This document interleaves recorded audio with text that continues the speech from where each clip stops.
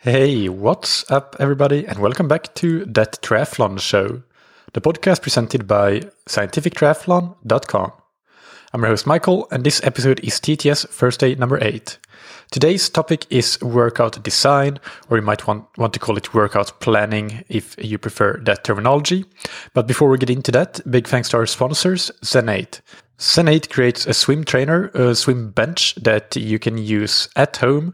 It's inflatable, meaning that it has an instability element, so you get to practice your core activation, but it also means that you can store it away nice and small when you're not using it. The Zen8 swim trainer is not meant by any means to replace swimming, and as many countries are opening up their pools, it's important to mention that, but it's meant to be used as an effective adjunct to the training that you're already doing in the pool or even in the open water. It helps add more consistency and frequency of training stimulus. In some cases, it can also help you work specifically on aspects of your swimming, for example, improve the power of your stroke or some aspects of technique like practicing a high elbow catch when it's easier to perceive the motions that you're doing in the dry land environment, but then you will transfer that to the water by training in the water. The swim trainer also opens up opportunities to do some specific training like swim bike pre-workouts, where you can do a high intensity Zen8 session to stimulate the effect of a race swim before jumping on your bike and doing a bike session. You can get 20% off your order of the Zen8 swim trainer with the promo code that you can find on zen8swimtrainer.com/TTS. And thank you to Roka. Roka are the world-leading manufacturers of wetsuits, tri-suits, swimskins, goggles, high-performance eyewear, and prescription glasses and sunglasses.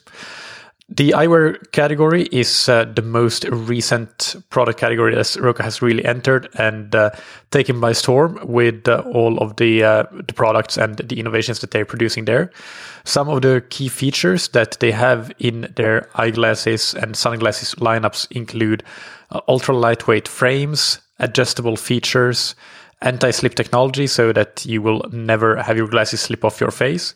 You can do virtual try-ons on their website, and you can also do an online vision test to update your prescription in about 15 minutes from the comfort of your home.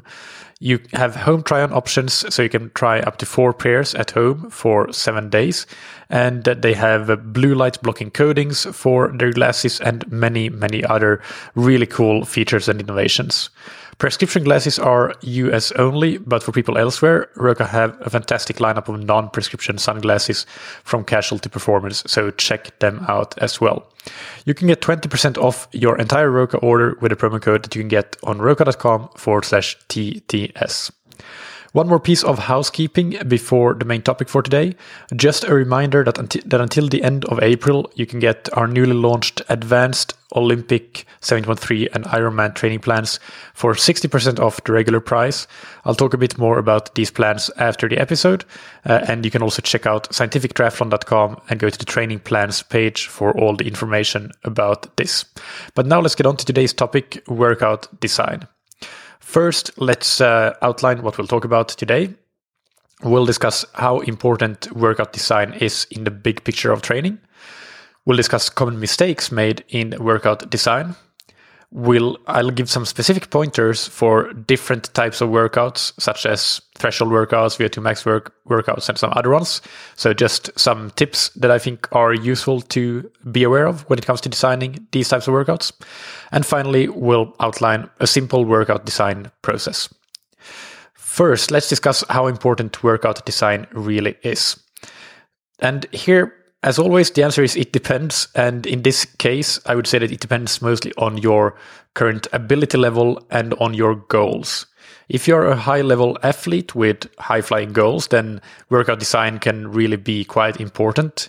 Whereas if you're in the beginning stages of your endurance sports career, it's definitely not irrelevant. You'll improve faster with more effective workouts, but it is not as critical as it can be for athletes that might be relatively close to their potential, or at least close to the potential that they can realistically achieve with whatever their time budget for training allows them to train. One thing to keep in mind is that you can have the best workouts in the world in your training plan, but if you're not actually executing the workouts correctly, then there's little point in them being good or bad. So we cannot just rely on having good workouts. We need to rely on also executing them well. So executing the workouts correctly doesn't mean that you have to be a stickler for every single minor detail, or that you can never ride your bike outside because you won't get that perfectly smooth power graph that you might when you ride indoors. But it means understanding and executing the intent of the workout. And this is probably a topic, workout execution, that we should cover in a future TTS First Day episode.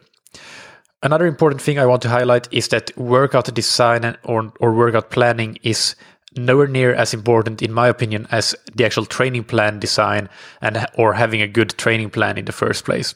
And this is essentially what we talked about, at least tangentially, in last week's TTS First Day in number 7, where we talked about training adaptations and timescales, and how the really important functional adaptations that we're after occur on timescales lasting from weeks to months to years, and is largely a result of the overall work put in over those respective time scales, and much less so a result of the fine nuances of individual workouts.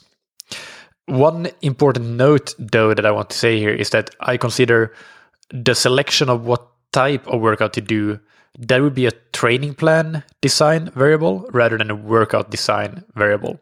So to explain what I mean here, deciding whether you're going to do a tempo run or a VO2 max interval run or a hilly long run, that is a decision that you do on a training plan level, because those are fundamentally different types of workouts.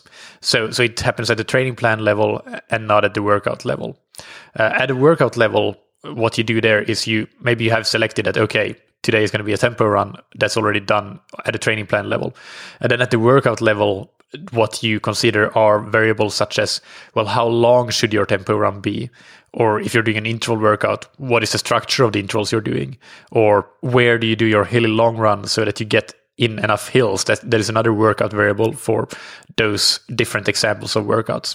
So in other words, choosing to do a tempo run rather than a long hilly run, that is a relatively important decision, one that happens on a training plan level. But choosing to do a 40-minute tempo run rather than a 30-minute tempo run, that is a slightly less important decision. I'm not saying unimportant, but slightly less important. So just so we have an awareness of the relative importance of different factors of making your training effective. So to summarize, workout design is definitely not unimportant at all. And especially as you get closer to your potential, the more important it gets. But do keep in mind that you should not focus on workout design at the expense of the overall structure of the training plan and the big picture focus and those longer timescale adaptations as we talked about last week. Now, let's move on and talk about some common mistakes in workout design that you should avoid. And note here that we are not talking about training plan mistakes. So an example of a training plan mistake would be to not know the purpose of a given workout you're planning to do. But that level is one level higher than what we're looking at here. We're assuming now that you have planned out your high-level training plan, so you know what type of workout that you'll be doing and what type of training objective you want to achieve on a given day. And then the task is to design a workout to help you achieve that objective. So the first mistake I want to mention here, the first of two only that I think are really important to mention, is that a workout is more than just power, pace, and heart rate targets. It is easy to only focus on these aspects as they are clear and straightforward. But in addition to these ways to measure and control intensity, you also want to consider other variables outside of intensity. So you want to consider technique and form. How does that play into your workout and your workout objectives? For example, are you going to do your bike ride in the TT position or sitting up and things of that nature? You want to consider nutrition and hydration, because that can be a critical part of workout design as well, especially when you're doing race-specific workouts. You want to consider environmental aspects, which also can be really, really important. And they are just a few examples. And these things are all variables that can and should consider in some of your workouts. And at least you should be aware that these variables are equally important as the intensity control parameters, even though you might not use all of them or any of them in every single workout. The point to remember is to get the most out of your workout, plan these parameters already as you set up the workout. Don't let nutrition and hydration, for example, be something you do on the go as you're already doing the workout. If you have a long Ironman specific bike ride that you're planning, for example, then set up your success criteria for the workout, not just in terms of the power that you want to hold on the bike, but also the hydration that you want to consume and the nutrition you want to consume, and consider those as equally important to the power targets that you may have. The second mistake that I want to mention is to focus on external load always and never focusing on internal load in your workout design. So just briefly, external and internal load are measures of external load. To give you the clear-cut examples is measuring power, the power that you put into the pedals on the bike, or the pace that you're running. Whereas internal load, so they reflect the output of what you're doing. You are producing 200 watts, 300 watts, 400 watts. That's clear-cut. It's an output, it's objective, it's measurable. The same thing with pace. You're running at 5 minutes per kilometer, 6 minutes per kilometer, 3 minutes per kilometer. Again, an objective, clear output variable of locomotion, really. But internal load is what strain it takes your body to produce that output. So that can be measured by, for example, heart rate. In the lab, it could be measured by oxygen consumption. It could also be measured by lactate, and it can be measured by RPE, your rating of perceived effort. Now, external load measures such as power and pace are obviously really great. It's a great thing to have, and in many cases, they might be the primary load measures that you're focusing on and the primary targets that you set up. I would say that it's always, when you're in terms of executing workouts, it's important to always be aware of all the different parameters, both external and internal. So let's say you're running, you should be aware of your pace, but also your heart rate and your RPE. If you're cycling, your power, but also your heart rate and your RPE. And maybe one is slightly more important than the other. So in a particular workout, a bike workout that is based on power, you might have power as the primary metric that you're focusing on, but that doesn't mean that you just stick to it blindly. You're still monitoring what happens to heart rate and RPE, and then you might adjust things based on how things go. So, for example, I'm sure that we've all been in a situation where from one week to the next, you sometimes have to work harder to achieve the same pace or power output that you did last week. So your heart rate might be higher and your RPE is higher, but it's not so high that you don't manage to do it. And this is a part of training to be able to decide when the difference in internal load is so big that you're not, or so small that you're not fundamentally changing the effects and consequences of the workout you're doing. But other times the difference in internal load, so higher heart rate or higher RPE, might be so big that you decide that on that day you have to lower your expectations a bit, or even on the contrary, sometimes you might feel so great and your heart rate is so low that you decide to go a little bit faster or harder than you had expected to do on the day. So this is kind of part of workout execution as much as workout planning. But the point here is that there are some workouts where it makes sense to plan the workout with internal load measures as your primary measures of intensity rather than external load measures. So examples might be easy workouts like your easy run, your easy bike. So we're not talking about endurance work, zone 2, but we're talking about more like zone 1 work here that some people might call recovery workouts. And in those cases, I think that really you want to have RPE be the primary driver of them. Like it should just feel really, really easy. But also you want to have a cap for the external load, and maybe a heart rate cap as well, but go no faster than this on the run, go no harder than this in terms of power on the bike, and so on. But the main point is not to give a power target or a pace target. It is that this should feel like a 2 out of 10, for example, on an RPE scale. Some endurance workouts you might also benefit from focusing on internal load measures such as RPE, but also heart rate.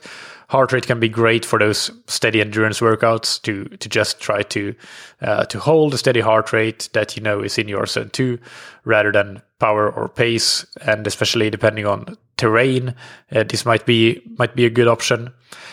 Trail runs, for example, when you're going and running on trails, pace will be pretty irrelevant. So heart rate and RPE together would be much better options.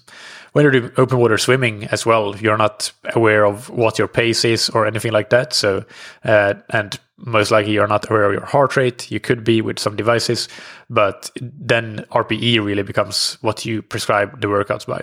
So that the point here is a key aspect of workout design is to choose the right option between a focus on external versus internal load for controlling intensity. And you can choose both. That is important to keep in mind. It doesn't have to be that you choose one option. You can choose both. So just be aware of that and don't always default to always having pace or power because they're external load measures. All right, let's discuss some advice, and this is just some things, a list of things that I think is can be good, sort of to think about, and these are my personal opinions.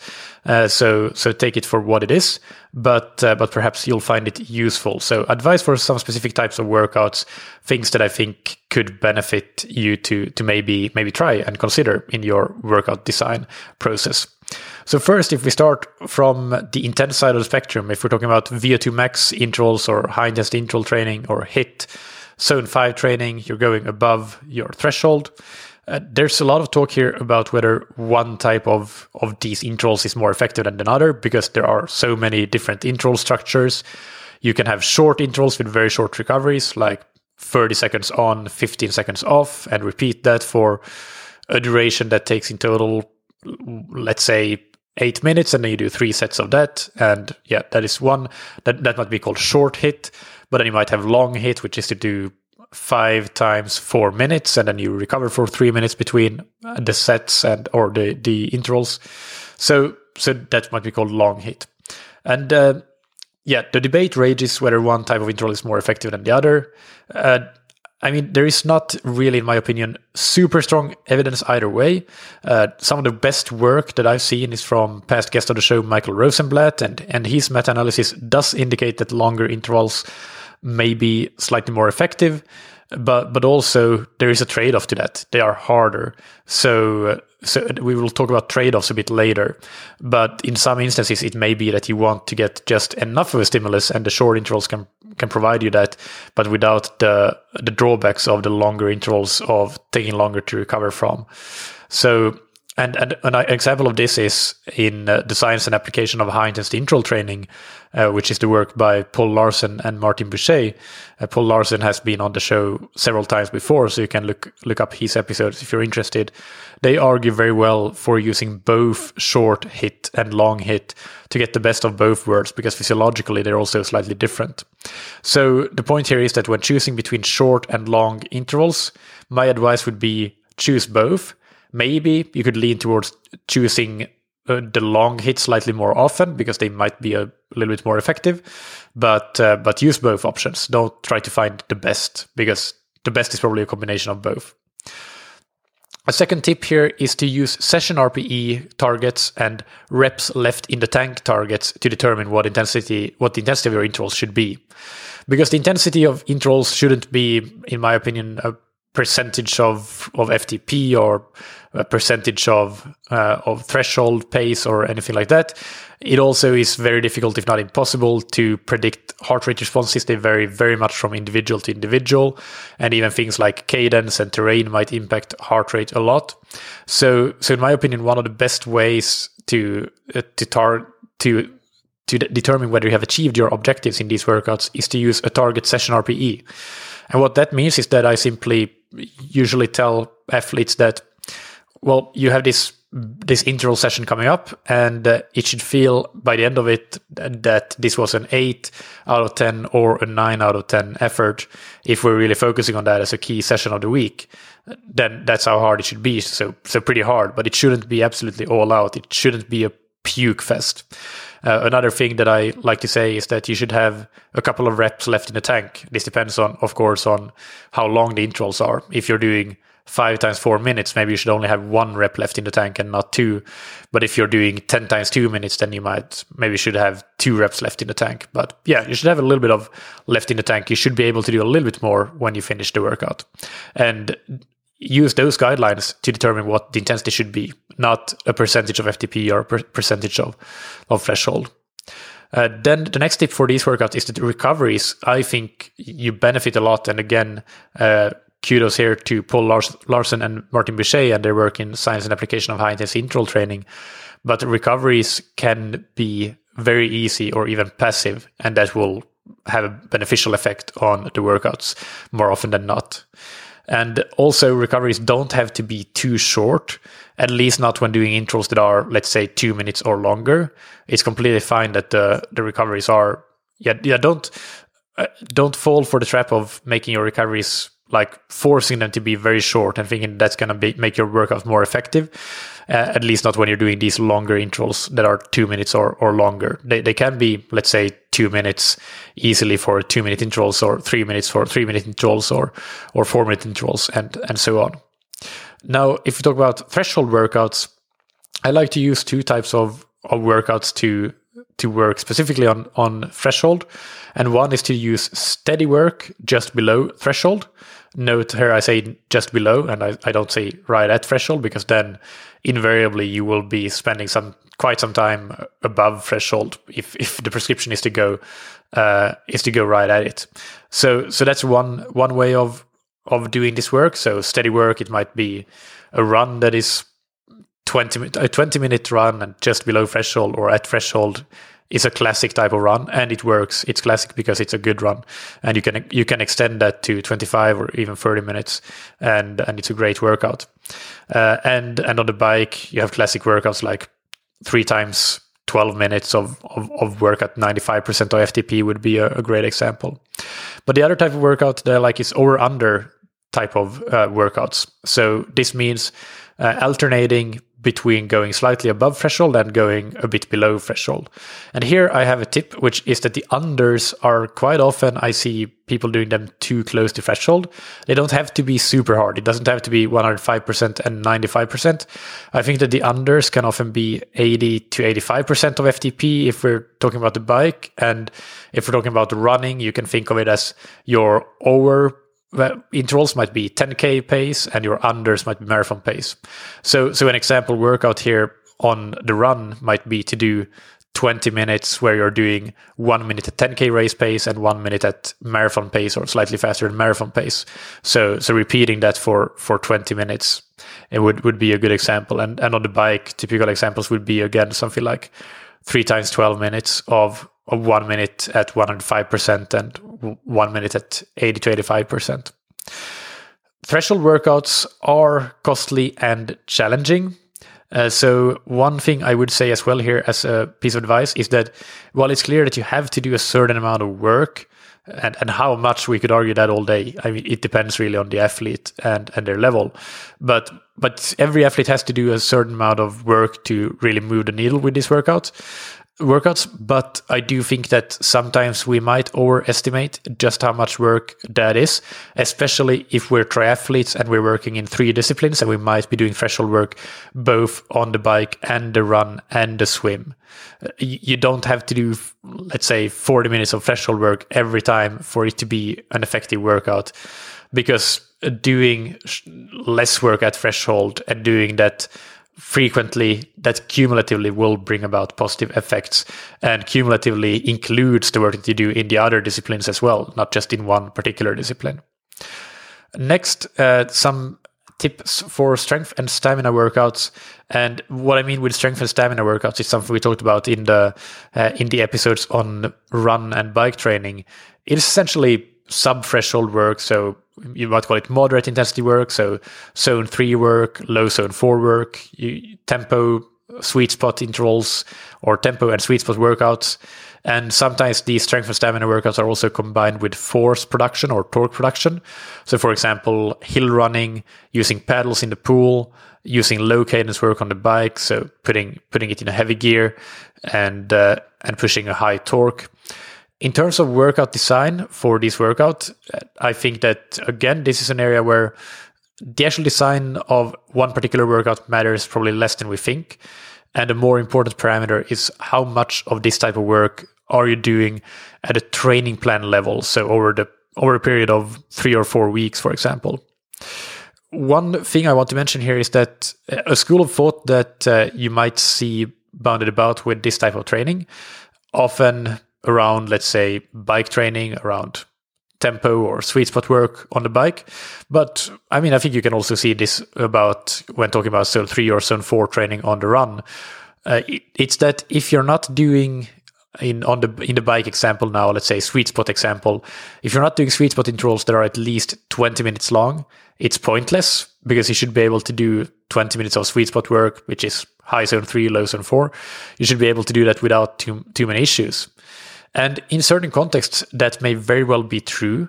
For many amateur cyclists, it is true, and there is some good reasons for that statement, even though I don't think I 100% agree with it. But it's definitely there is an element of truth to that. But here we have to remember that as triathletes, we do 3 different disciplines within our sport. We generally train quite a lot more than most cyclists and runners do, and fatigue management is an even more important issue for us than for other endurance athletes, not just physically, but mentally and cognitively as well. So maybe for triathletes with lower training volumes, again, I do see some truth in that statement that you should do these types of strength and stamina efforts as longer duration intervals, let's say 20-minute sweet spot intervals. But if you're somebody who trains, let's say 3 times per week in each discipline, 3 swims, bikes, and runs, which is a lot of training 9 times per week, then I really don't think it matters if you do 2 times 30 minutes of sweet spot training, or 6 times 10 minutes, or 7 times 8 minutes of sweet spot training with 1 to 2 minute rest in between, in terms of the effect of the workout, in terms of the positive effects, that is. But in terms of fatigue management, then the latter option with breaking it up a bit can be a better one. So don't be afraid to go against what you might call or see as conventional wisdom here with the longer intervals with these strength and stamina workouts, because that is often portrayed outside the context of multi-sport in this regard. Next, and the final type of workout I want to talk about here is fatigue resistance workouts. And again, this is something we talked about in the episodes about bike and run training on the TTS Thursday. But put simply, it is when you do a certain amount of work. So it could be just steady endurance riding on the bike for 2 hours or 2.5 hours or however long it is. And then after that pre-fatiguing part, you do a harder set of work. So for example, 30 minutes of tempo riding when you're already kind of fatigued and have expended a fair amount of energy, or you used a fair amount of kilojoules. And the advice I want to give for these types of workouts is that first, determine the pre-fatiguing part based on what's needed in your goal races. So, for example, if your goal race is a half Ironman and you think that you will do the bike leg there in 2.5 hours, then the pre-fatiguing part could be 2 hours of solid endurance riding, and then you put in that 30 minutes of harder riding, and you get your 2.5 hours, and you kind of simulate doing that last hardish 30 minutes of work when at the same duration that you will be doing the last 30 minutes of your half Ironman bike leg. And sometimes you can, of course, go overtime. So you could start with 3 hours of pre-fatiguing, and then you might even be able to match the expended energy in terms of kilojoules to what you will do on race day. But keep in mind that then you're actually matching what you do in training to what you will do on race day. And that's something that you don't need to do very often. So those sessions, I mean, it can be done sometimes as a nice combination of just regular endurance work that you would do anyway, if you in your training plan want to and think that you benefit from doing longer endurance rides. So then, it's a great combination to do. But specifically trying to always simulate race day in absolute terms, in terms of kilojoules burned, for example, that's not something that you need to be too concerned about doing very often. The second thing I want to mention here is that there's no need to go any harder in that hard part at the end, the fatigue resistance part, than what you'll do in your goal race. So again, if you're preparing for a 71.3, then it makes sense to do that hard part at roughly your target 71.3 race power. But if you're preparing for an Olympic, then it will be Olympic distance race power, but it might be a shorter segment. And for Ironman, it might be a much lower power, so your Ironman target power, but to do it for a longer time. So, for example, the duration for if you're preparing for a 7.3 might be 20 to 30 minutes of work at your 7.3 target power, but for an Ironman athlete, it might be 45 to 60 minutes at your target Ironman power. Then next, let's move on to the workout design process. And the first step here is to know the purpose of the workout. And again, as we discussed before, deciding on the purpose of a workout is really more of a training plan design level rather than a workout design level. But it's something that you need to be aware of. So if you haven't done your homework and done that at the training plan level, then do that first, because that is the foundation for everything. If you don't know what you want to have be your objective in the workout, then how can you design a good workout for it? Keep in mind when it comes to knowing the purpose of the workout that it's not all about physiology. Sometimes we overestimate how much is about physiology. Of course, it's crucially important, but there are other aspects of training that we sometimes might forget, like technical aspects, psychological aspects, environmental aspects, and so on. And also workouts can have multiple purposes on many of these different levels. So I would say in terms of purpose, refer back to the TTS First Day episodes on swim, bike, and run training specifically, because then you'll hear kind of the demands of triathlon, swimming, biking, and running, and some key aspects for training for them. And that can give you some more ideas for what the purpose of typical swim, bike, and run workouts should be, and how to fit that into your overall training plan. And step 2 in the workout design process is to think about your success criteria, about your constraints, and about potential trade-offs. So success criteria for your workout might be anything from technical aspects. So for example, I want this swim to be done at my best easy pace, or my run to be at best easy pace, or I want to do this bike ride really focusing on my aero position and turtling and getting low and have a flat back.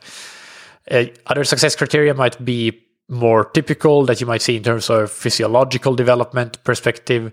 So focusing on how much time did you spend around your threshold pace or power, or specific heart rate or RPE, or how much time did you spend in your zone 5, let's call it your VO2 max range for pace or power, those sorts of things. It can also be to reach a certain level of perceived difficulty for the workout and then call it a day. So go and do these types of intervals until you reach an RPE of 8 or 8.5 and then call it a day. You could also have a success criteria be in terms of the overall duration of a workout. So let's say for cyclists, typically, or Ironman athletes, like those long duration rides would be examples of that. Or even to achieve a certain distance or kilojoules spent in terms of energy. And last but not least, entertainment. Training should be fun most of the time. So there's nothing wrong with having entertainment and having fun being part of the success criteria for the workout.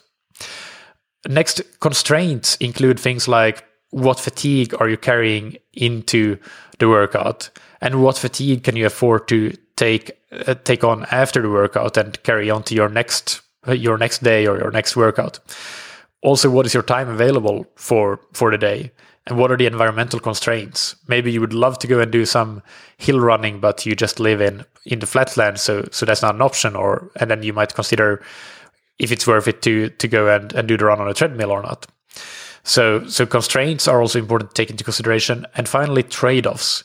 And trade-offs include things like how far is it worth it to push this individual workout, meaning how hard and tough and challenging should you make it, considering that it could lead, if it's very challenging, to you not being able to perform as planned or do as much quality training in the coming days as you could otherwise. So simply the trade-offs that you're doing in terms of workout design are about how to optimize for the big picture of the training program, but still having a good stimulus on the one day or the particular day of this given workout. So all of these things are things that you need to consider when planning your workout. And then the final step is to simply pick a workout or design the workout based on those success criteria, constraints, and trade-offs. Keep in mind that there are, of course, many, many ways that lead to Rome. There's not just one solution. Don't be afraid to pick a simple, tried and true option that fits your success criteria and so on. You don't always have to reinvent the wheel. If you are, however, designing your own workouts based on those success criteria that you laid out and constraints and so on, then do remember that you don't have to make things complex. Workouts can be simple and there's no need for complexity for the sake of complexity. That being said, it can also be taken to the other extreme where some people might really be negative about workouts that have some quote unquote stuff going on in them. And just because they think that that's all about entertainment or maybe athlete engagement and has nothing to do with making the workout effective. But I think that is also taking it too far to the other extreme. Just because workouts can be simple doesn't mean that they always have to be simple. There are many things to consider, and maybe some things we are considering here are things like the specificity of the race and surges you will have to do on race day because of terrain or whatnot. It can be the psychological side of being able to push a much harder power for a short while, even when you're in the middle of a long block of otherwise steady riding or running likewise or swimming. And it could be that it's all about engagement and entertainment in some cases, but disregarding workouts that take athlete engagement and entertainment into account is not really a good call because that is crucial. So it shouldn't be disregarded.